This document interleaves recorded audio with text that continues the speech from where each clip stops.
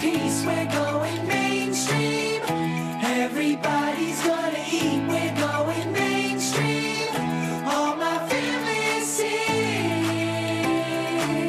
See you on Main Street, we're going mainstream.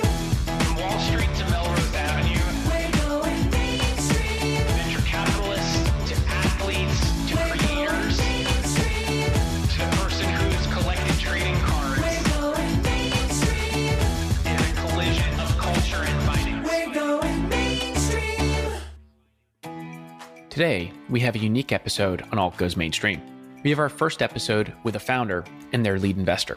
We have the founder of Moonfare, a leading alts access platform, and their lead investor, Fidelity International Strategic Ventures, on the podcast to talk about why both of them believe in the future of retail distribution in alts, and we talked about the anatomy of their deal.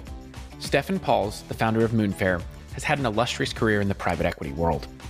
Prior to founding Moonfare in 2016, Steffen was a managing director at KKR, where he was responsible for the firm's coverage of the German market. Prior to joining KKR, he was the CEO of First 5 AG. And he's also served on the advisory boards of Verstale, Serbia Broadband, and Hertha BSC. Alokik Advani, who runs Fidelity International Strategic Ventures, is an expert in financial market structure. He's been right in the middle of investing in many of the core technology solutions that have powered market structure evolutions across equities, fixed income, commodities, and now alternative assets. At Fidelity, Alokik invests into category-defining fintech companies. They've made a number of fintech investments that have helped shape the alt space, including DriveWealth, Moonfare, CapDesk, Primary Bid, and others. Prior to Fidelity, Alokik was a managing director at Goldman Sachs, where he invested out of the principal strategic investments team, investing into many market structure evolutions. So it was fascinating to have the perspective of both investor and founder on the evolution of the world of alts. We discussed how investor demand has evolved from institutional investors to the retail and private wealth communities, and Steffen and Alokik provided fascinating views on how alts market structure has changed. Thanks, Steffen and Alokik, for coming on the Alt Goes Mainstream podcast. We're going mainstream. Steffen, Alokik, welcome to the Alt Goes Mainstream podcast. Welcome. Hello, Michael. Thanks very much, Michael. Pleasure to be here. Great to have both you guys. This is quite a cool episode. We've actually never had an episode where we've done an investor and the company that they've invested into. And here today, we have Alokik from Fidelity and we have Steffen from Moonfare, where they've invested into Moonfare and are very excited about it. So we're excited to get into the private markets, the alts world, as well as the anatomy of the deal, which we'll get to a little bit. First, I want to start with your backgrounds. Each of you have been in private equity in the alternative space from different perspectives. Steffen, you've been at one of the biggest alternative asset managers. Alokik, you've invested into venture-backed companies and market structure-related businesses, both Goldman and Fidelity. So I'd love to understand, and I'll start with Steffen, how have your experiences shaped your views on the alt space? Yeah, look, I joined KKR back in 2004. And at that stage, the company was really a boutique firm, and that is representative for the entire industry. It was a niche industry. And what really private equity became over the, call it, past 15 years is a mainstream industry. It stands today, as you will know, for some 25% of global M&A activity. Everyone knows about private equity. It's part of every institutional or professionally managed portfolio. And this transition from being a niche product, when we started, I think we had 20 people or so in the London office. In the global space now, KKR has more than 1,200 professional employees. So the industry has dramatically changed. And what became a broad topic for the professional investment world.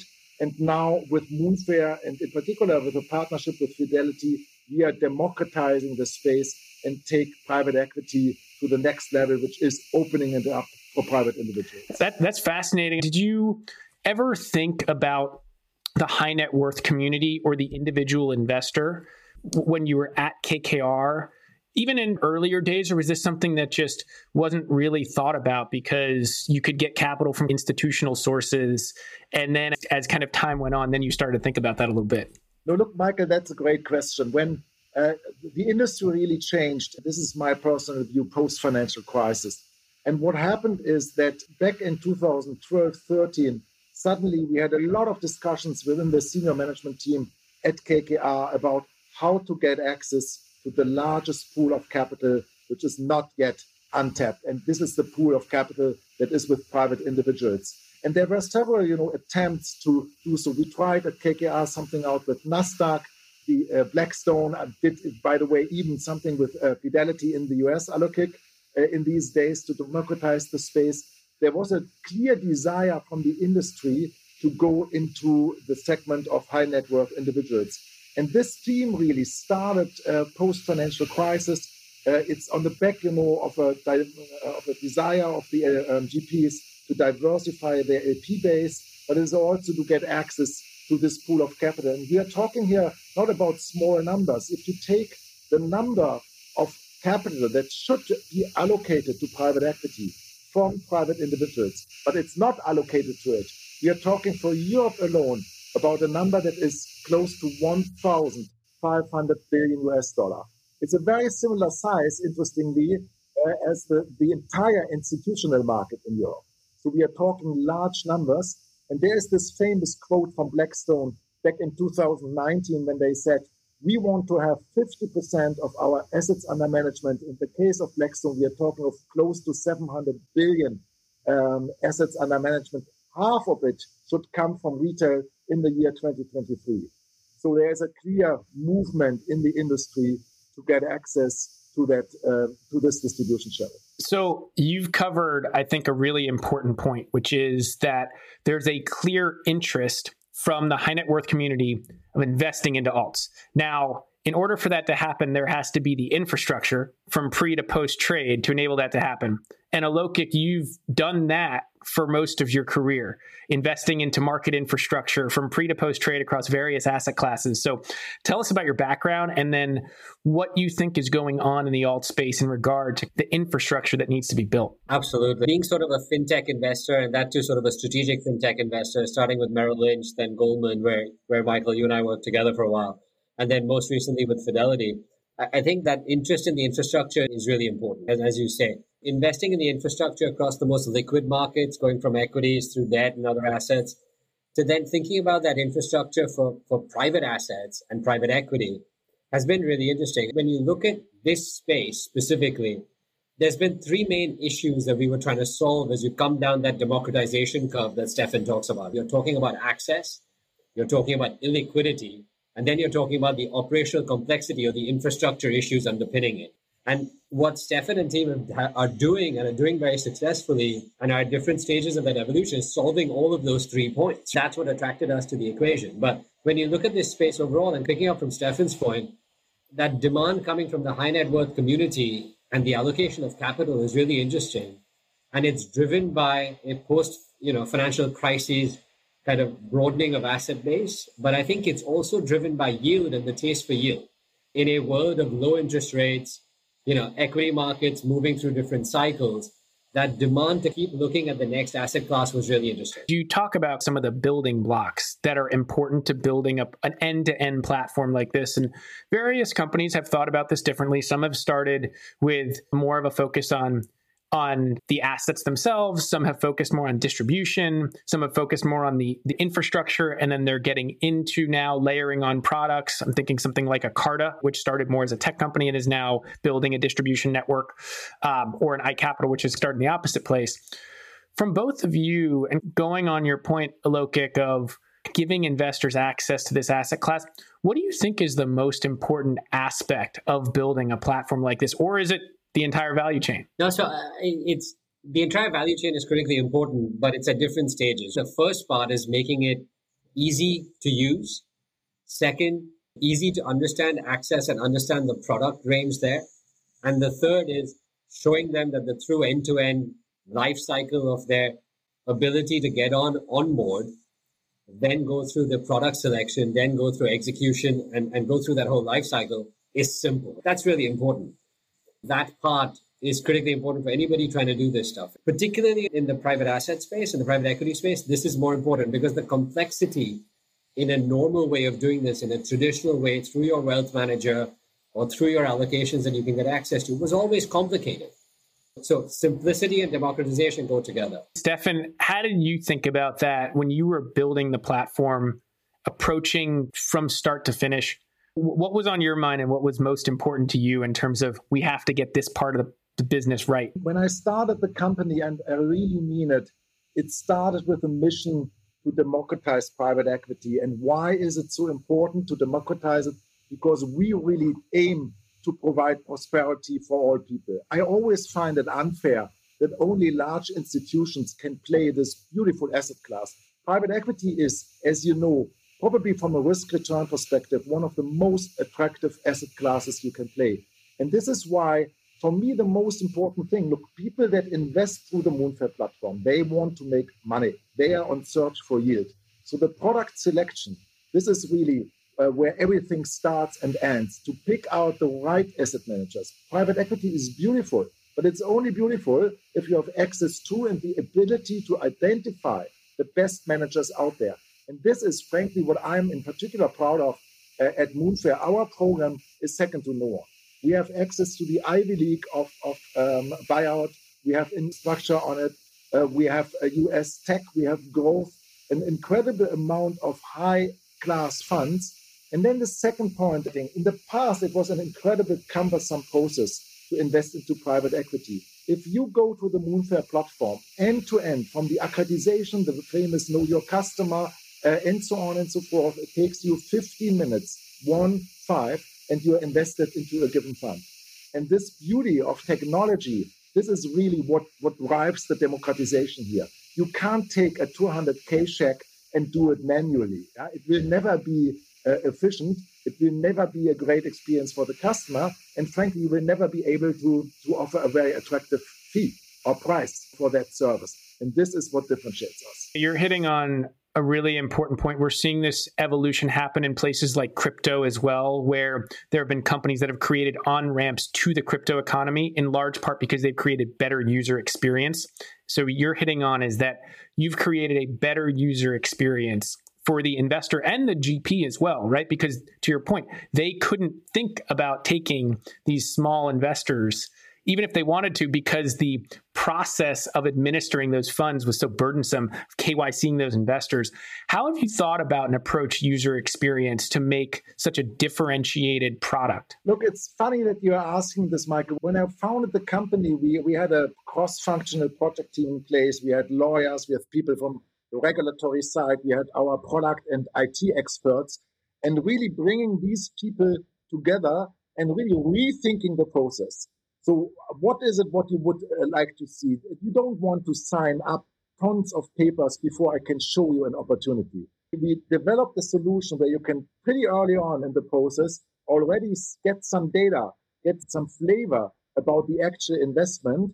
And once you are pregnant with it, so to say, the more administrative or process is following. We engineered the entire process. We took full use of technology to make it as easy as possible. Give you one example, Michael. If you go to the Moonfare platform and you know this famous ID process where you have to put in your ID or your passport, the second way you're doing it, the system is reading out all the data and all the docs are already populated with your name, with your address, with all the details that otherwise you would have to cumbersomely type in. So that's technology. And re-engineering the process, make it easy, focus on really what is necessary in the process, and make it a bit of an experience to the end user. This is what we were aiming for, and this is what we constantly aim to improve. Well, on that point as well, Alokik, you've both invested into Moonfare, but also strategically partnered with Moonfare through Fidelity, and that's both through the individual investor business. Fidelity has a true retail business, but also has an intermediary business with wealth managers. How have you thought about Moonfare's experience when it's come to your end clients? It's really interesting. And I'll try and articulate that strategic partnership a little bit further and then answer that question. Fidelity International is an interesting business because it touches end users, intermediaries like you described, and wholesale and institutional clients. I think when we thought about the Moonfare partnership, the first part of it was for the wholesale client base and thinking about how we can bring some of those wholesale clients in who either have a cumbersome experience to have their end clients, wealth managers, private banks, banks and others access private equity. And so they can benefit from the experience of the Moonfare platform and the product selection and the product breadth that Steffen described. So that's the first part of where we start. And that's the piece that is the strategic partnership to kick it off.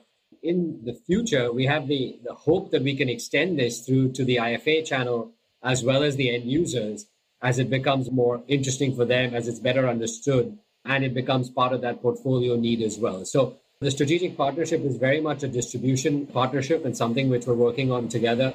It's early days of that process, but a lot of very interesting discussions and great reception from the client side. So I want to hit on distribution because I think, and I've written about this before, that so much of the key to many of these alts platforms is distribution of product. I'd love to unpack how you both think about distribution of product. This partnership is one example of that. But Steffen, I've been on your site. You have many individuals as well who are coming to your platform. You have intermediaries. I'd love to hear how you both think about the importance of distribution when it comes to building out an investment platform in the alt space. And Steffen, let's start with you. Look, as you say, Michael, distribution is key. And if you really want to fully democratize private markets and give everyone access, you have to play various channels. One channel that we play is the B2C or direct-to-consumer channel. But this only serves a certain part of the spectrum of the population. And why is it? There are many, many people out there, that are, familiar with private equity. They can make up their minds. They know what the product is about. They might even know a particular GP or fund manager and have preferences, and then they can decide. And those people, probably want to go direct. They don't go to their bank because they know what they are doing, because they know it from a professional background or from other sources. But there are so many people out there that need the advice on asset allocation, that need the support about the product, really understanding what private equity is about. And they need to go through the bank and wealth management channel.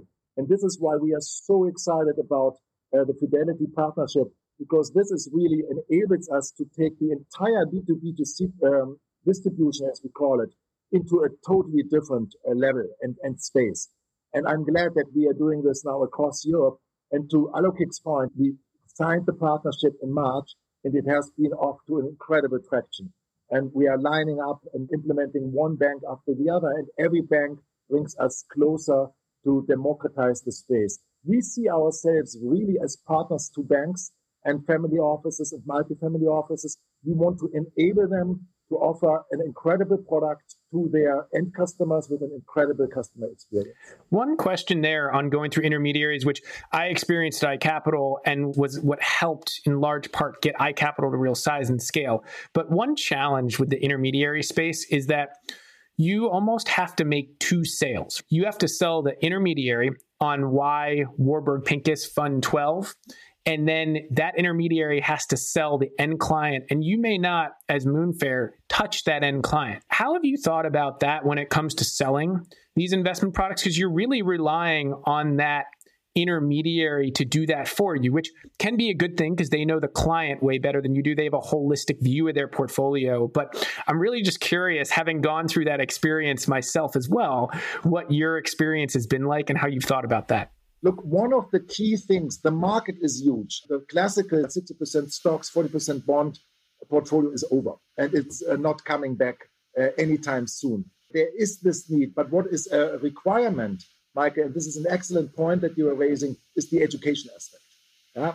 It's not the case that the banks haven't done anything in the past in terms of alternatives. They offered here and there, maybe not systematically, but here and there, they offered alternatives. So there is some knowledge. But the education of, in a broad scale, of both the advisor and then the end customer, this is really what drives the scale or the size here that we are talking about, or the opportunity. And this is why we invest a lot in education.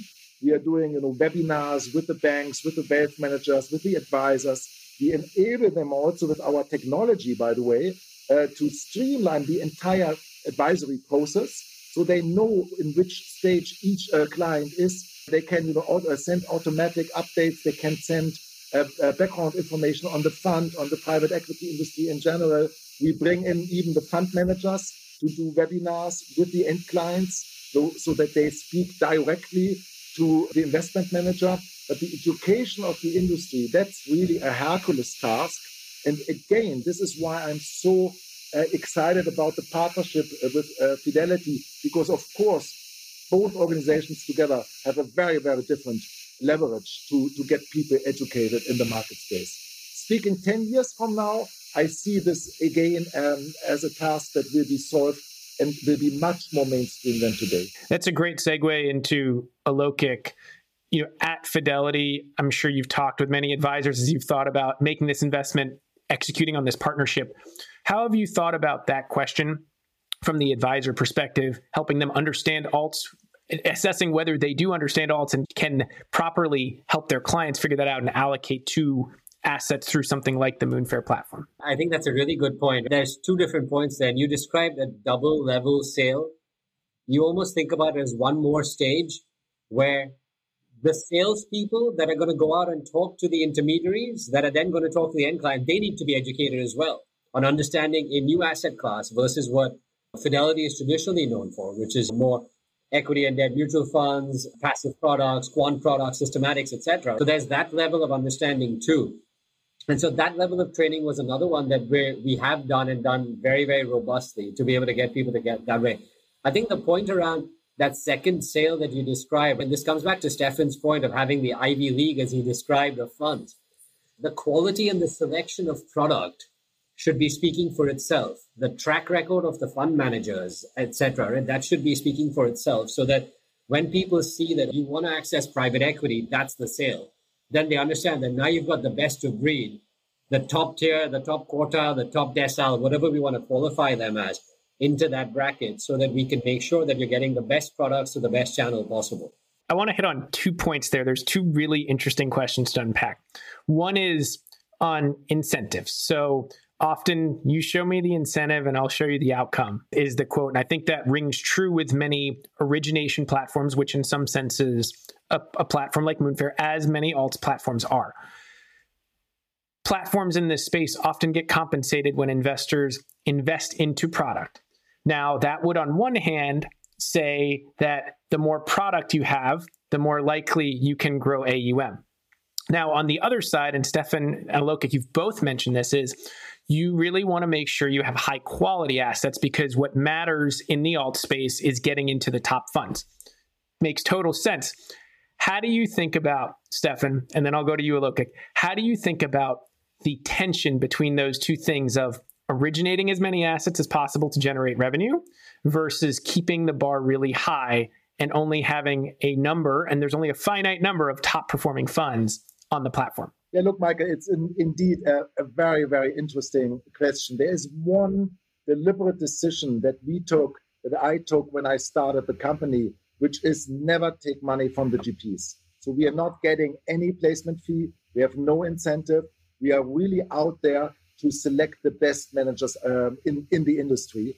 And the best managers are oversubscribed in many, many cases. So they probably will not pay a placement fee because they don't have to. And I would never take it. This is, by the way, a huge difference to some other folks out there in the industry where placement and double-sided incentives still play a role. Look, to your point, I'm really thinking as an entrepreneur about building a company that is out there for, call it the eternity. For me, it would be the greatest thing if it would, Moonfare would be still a dominating platform in 30 years from now. And the lifetime of a fund, until you see really what the yield is, what the IRR is, you can see it latest after 4, 5, 6 years. Everyone will see it.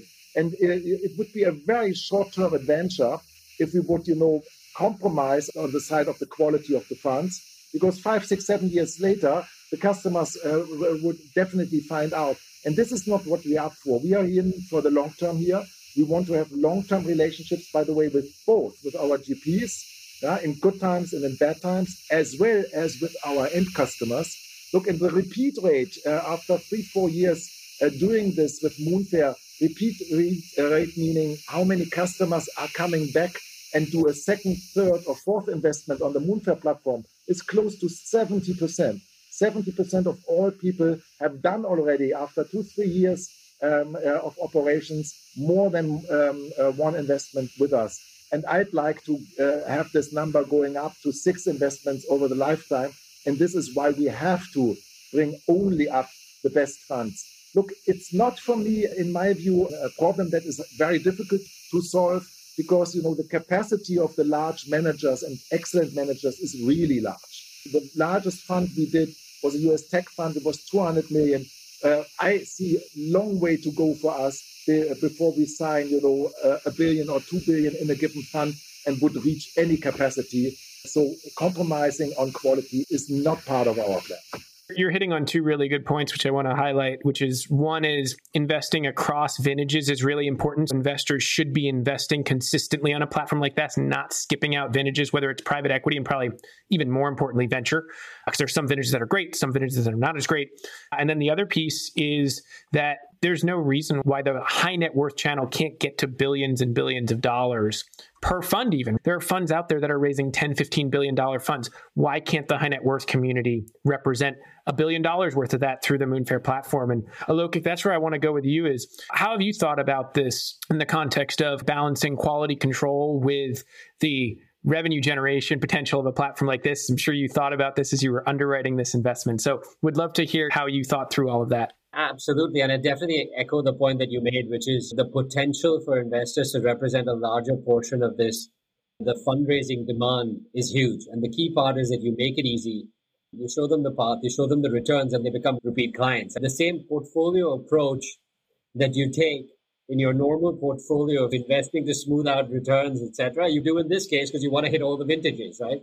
You want to make sure you're in a range of vintages, not just the 2021 edition, but you want to make sure you've got through all the different ones as well, and different funds, different geographies, etc. So that repeat mentality, I think seeing that proven through Moonfare was really important, that people coming back.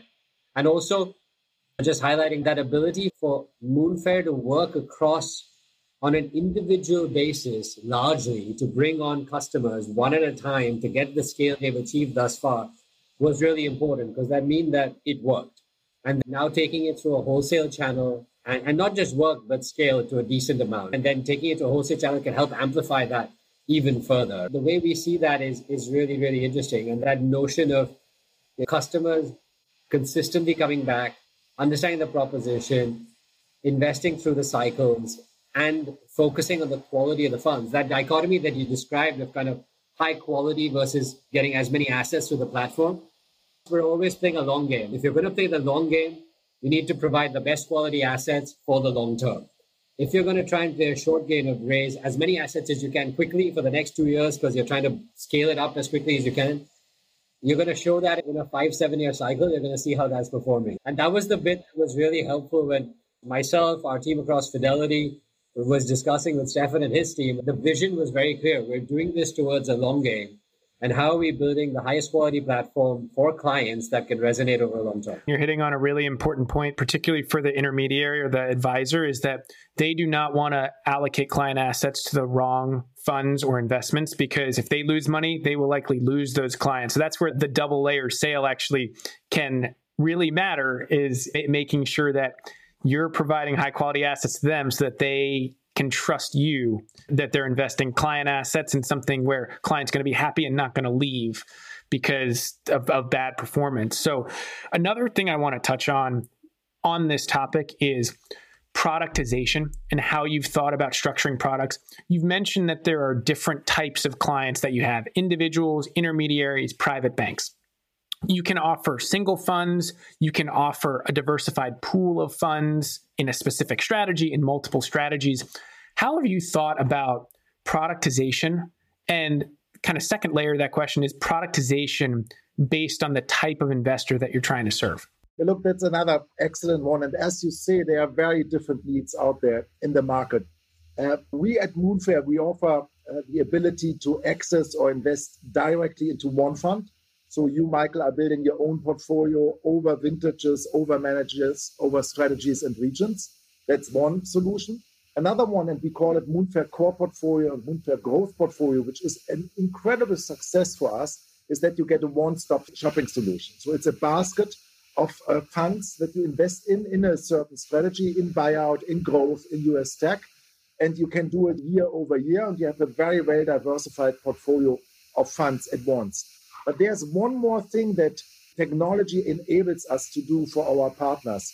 We can really build for relatively low amounts of money, managed accounts. So if you are a wealth manager and you say, I want to have my unique, whatever, bank A product, that is a basket of products and some infrastructure in it and some growth, a multi-asset strategy or whatever it is, we can build it for you, we can tailor it for you, and you will have your individual product.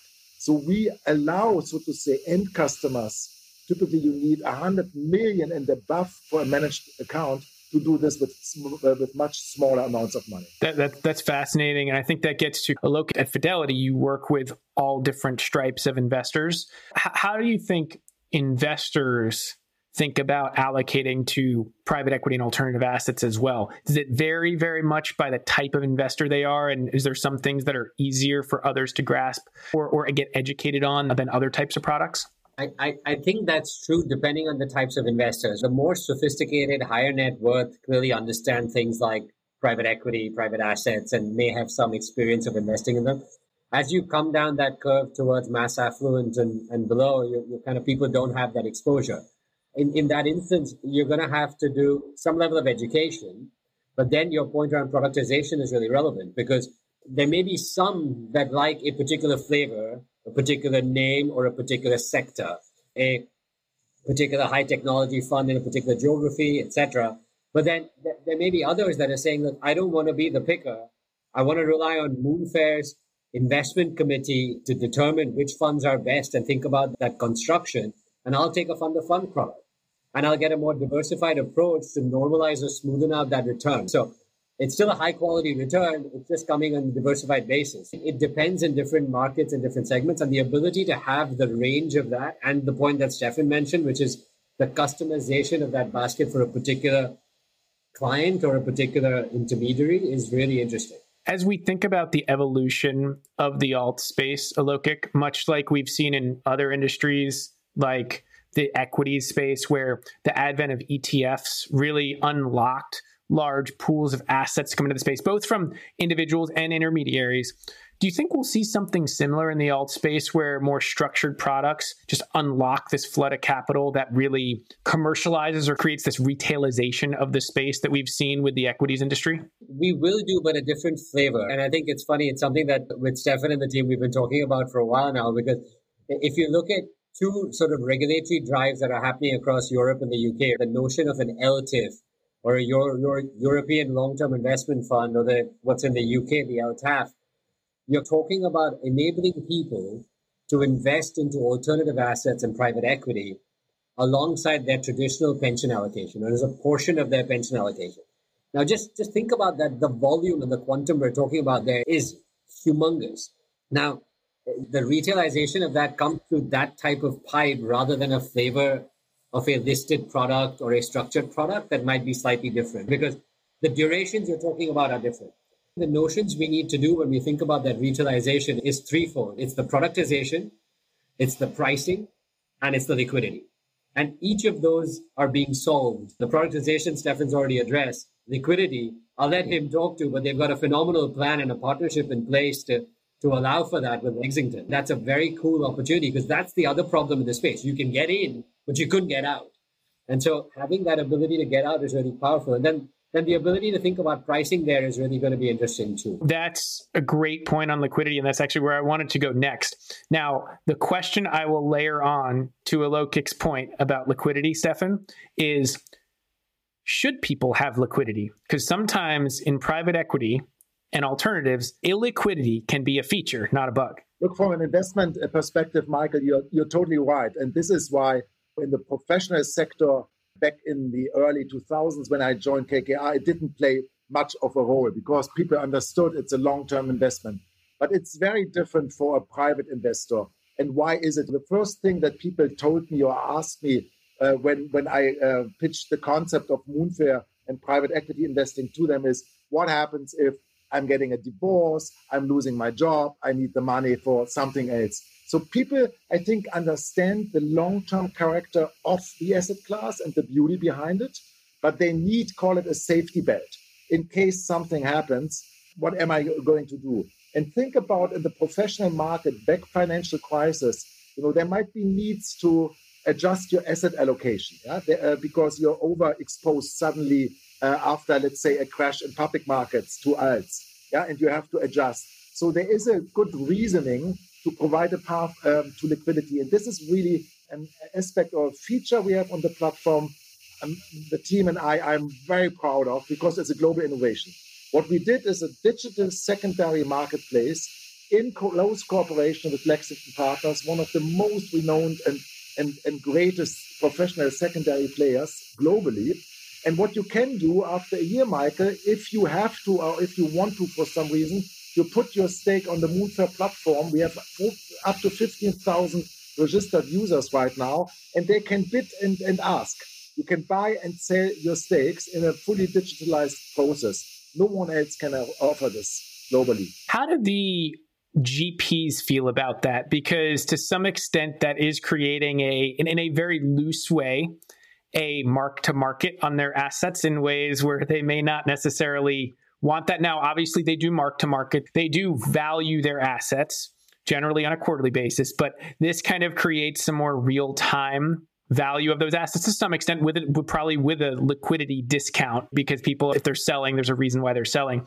But how do GPs feel about that? Look, the main point, first of all, is that there's no change in the LP structure from a GP standpoint, because the Moonfare vehicle stays untouched and everything happens behind the fence, so to say, within this vehicle.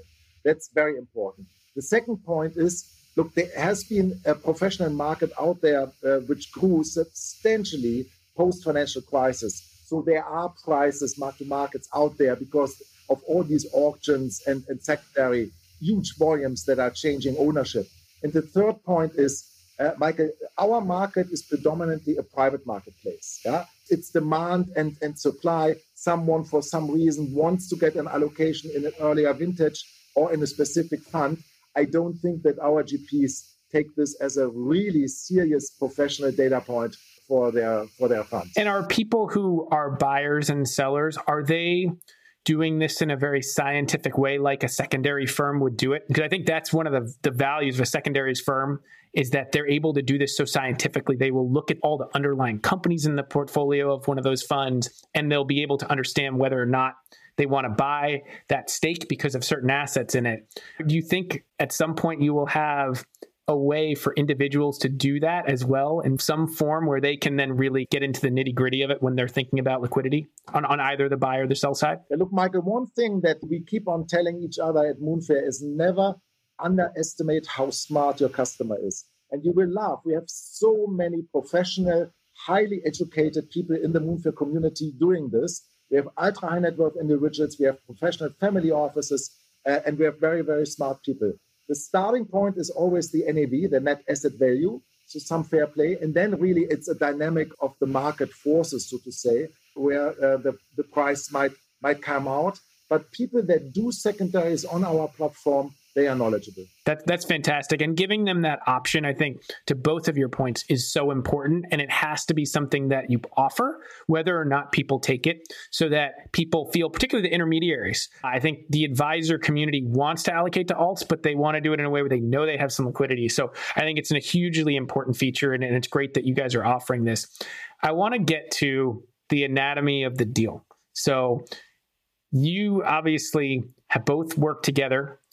There was an investment that came together as part of this. First, I want to just start with the juicy details. So who courted who? I think that's a really good question. And the funny part is, it was a few rounds of getting to know each other through different ways before the real courting happened, because we had seen early versions of the Moonfare platform, thought it was really interesting, but it was really early in its evolution.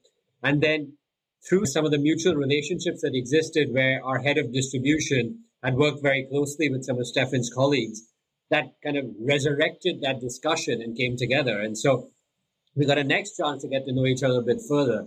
And as we dug in and started really understanding the complementarity, one of what was proven on the business side with Moonfare, and second, what we hoped we could do together, the synergy just was so evident that I think it was difficult for us to look beyond that. I don't know, Steffen, you might have a different side of the story, but at least that's the way I saw some of that coming together. So look, this is absolutely spot on. The theme, Michael, this democratization of private equity or private equity goes retail. In 2015-16, when we launched the company, that was really not yet a huge topic everywhere. But what it became in the asset management industry, for the banks, for the reasons stated, for the GPs with their strategic interest to get access to this channel, it really became a mega theme in the entire industry.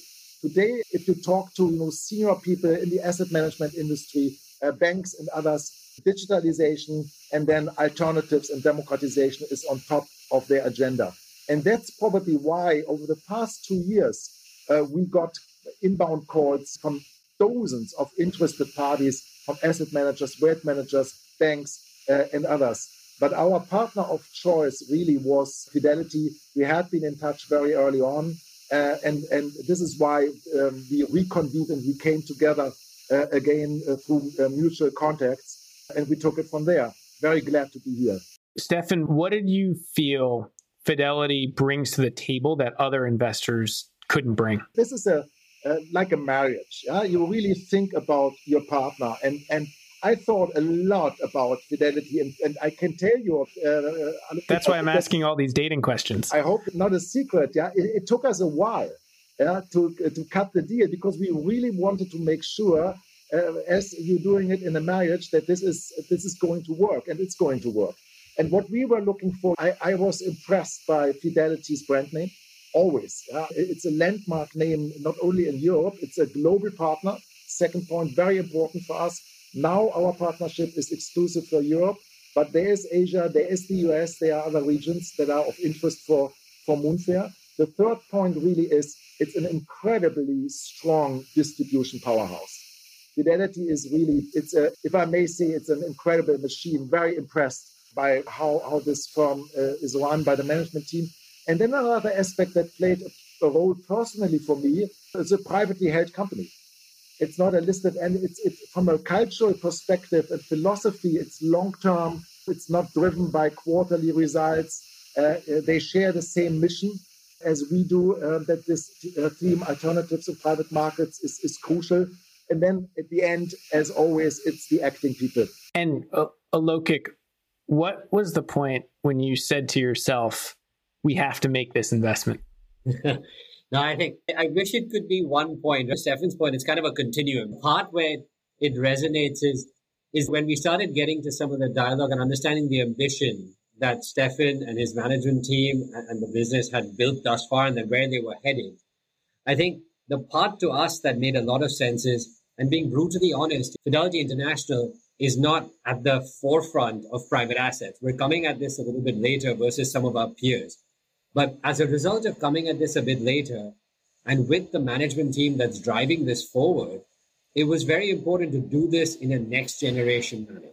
Very important to do this in an accelerated manner. Let's do it in a way that is going to drive the future interest of investors and in a completely digital, completely innovative manner that's built for the next generation. And hence that, as we dug into the tech, we dug into the platform, we dug into the prioritization, we dug into the management team and the ability for them to deliver this. I think that's when it came together, right? That was the bit, which is we're playing from behind. We want to have some things that can be important to the market. We want to create the right partnership. And we also really tested ourselves on, can we deliver the partnership? Because, Michael, you and I know this. There's enough strategic investors that promise and don't deliver.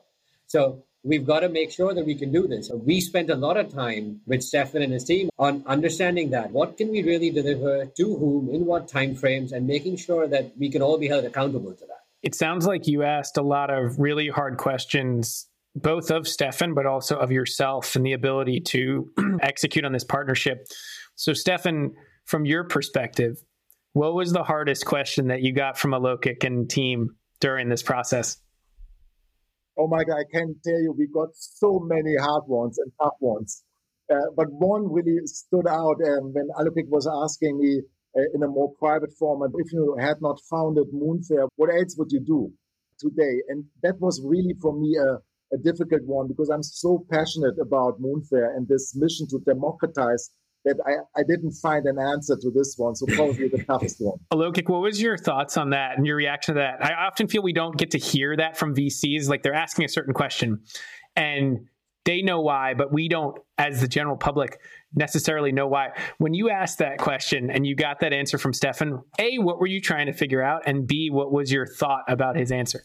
Yeah, no, and so oftentimes a traditional investor tries to look at metrics and projections and all of those things. And obviously we spend time with the team. As we all know, the most important in this is an idea is great, projections are fantastic, execution is everything. The ability to truly understand the passion and vision that the team, Steffen, and what he was instilling in his team were driving forward was so important to us to hear that like this is all he wants to do. He's driving this forward. This is his focus, and the mission and the vision is let me get this done at Herculean scale. And that came across from that response, but also in the ambition of where they wanted to go. There was no end to this journey. There was no, okay, we reached this milestone and we're done. It's kind of like we just want to keep doing this to create the biggest, brightest, best platform we can for investors. So, Steffen, it sounds like by answering that Moonfare was the thing that you would want to do, it sounds like that was actually the right answer. Absolutely. So you may not have known it at the time, but that sounds like it was the right answer. Well, I have one final question for both of you, which is, what is your favorite or most interesting alt investment and why? Steffen, we'll start with you. Look, that's a simple one for me, Michael, because it's Moonfare. Well, luckily for you with Moonfare, you get to invest into one thing that invests into so many things. I mean, to me, I think it's exactly that, right? To me, the alt investment is, I think alternatives today is very interesting. And we're starting in a more traditional alt world. To Steffen's point, we're starting in private equity. And I think the ability for Steffen to build that business and us to partner with him to do that, to broaden out the asset classes, so that you start in private equity, you can potentially do credit, real estate, infrastructure, and beyond. That's still we're playing the traditional world. Michael, you've talked about through your podcast and beyond what the next generation of alts really looks like. When we're talking about everything going from sneakers to NFTs to art and wine and everything beyond, right? Now, that's the next generation of alts. So it's looking at that continuum of what is alts today, what are people investing in today, how does that broaden out and diversify over time? And I think, to me, that continuum is the best and most interesting part of the alt spectrum. It's phenomenal. And do you think that will ultimately exist on one multi-asset platform, or are these areas so specialized that they will each have their own platforms? I mean, in my view, I think it's the same as what happens in other assets. You start with specialization in individual assets. Over time, there's a level of aggregation or consolidation that brings it together. I think the access to the end investor, the consumer, and the best experience to be able to do this is the one that brings things together over time. As long as we're able to demonstrate through Moonfare that there are repeat investors, they're getting access to the best products, the products are creating the best returns, there's no reason why you should have to go to multiple platforms to be able to get access to a range of products that become more and more interesting and yield enhancing over time. I think that's a great point. And to wrap this back around, Steffen, you've talked about that in the context of giving investors holistic access to things, but also views of their portfolio. And over time, why can't you just add different products and then they can have one place where they go? They can also get liquidity, and you've created this comprehensive platform for them. Look, Michael, first of all, it's about pick your battles. And I'm humble enough to say, what are we good at? We are good at private markets. This is where we are coming from. This is where the team's today's knowledge and experience is. And we have so much to do. We started in buyout. We added infrastructure. I said it, we added growth. We have LTIPs. We have US tech. We have secondaries on the platform. We did very recently for our investors the first co-investment. So in the alt space, there's so many opportunities from a product standpoint, but also then, of course, in terms of geographies. This is for the next 5 years enough. Ask me again in 5 years' time, and I might have another idea. In 5 years, we'll have to have you both back on the podcast to see how we've thought about the evolution of the alt space and where it's going. But both of you are pioneering the space. What you're building and giving access to the investors is awesome. It's great for this space. So congrats to you both. Thank you both for coming on this podcast. It was a pleasure to have you. Thanks very much, Michael. Thanks for having me. Thanks so much. It was a pleasure. Thanks for listening to this episode of Alt Goes Mainstream. I hope you enjoyed it. You can find more episodes of the podcast at any of your favorite podcast sites. And you can read more about alts at my Substack, altgoesmainstream.substack.com, and follow me on Twitter at Michael Sidgmore and @GoesAlt. Thanks a lot and have a great day. We're going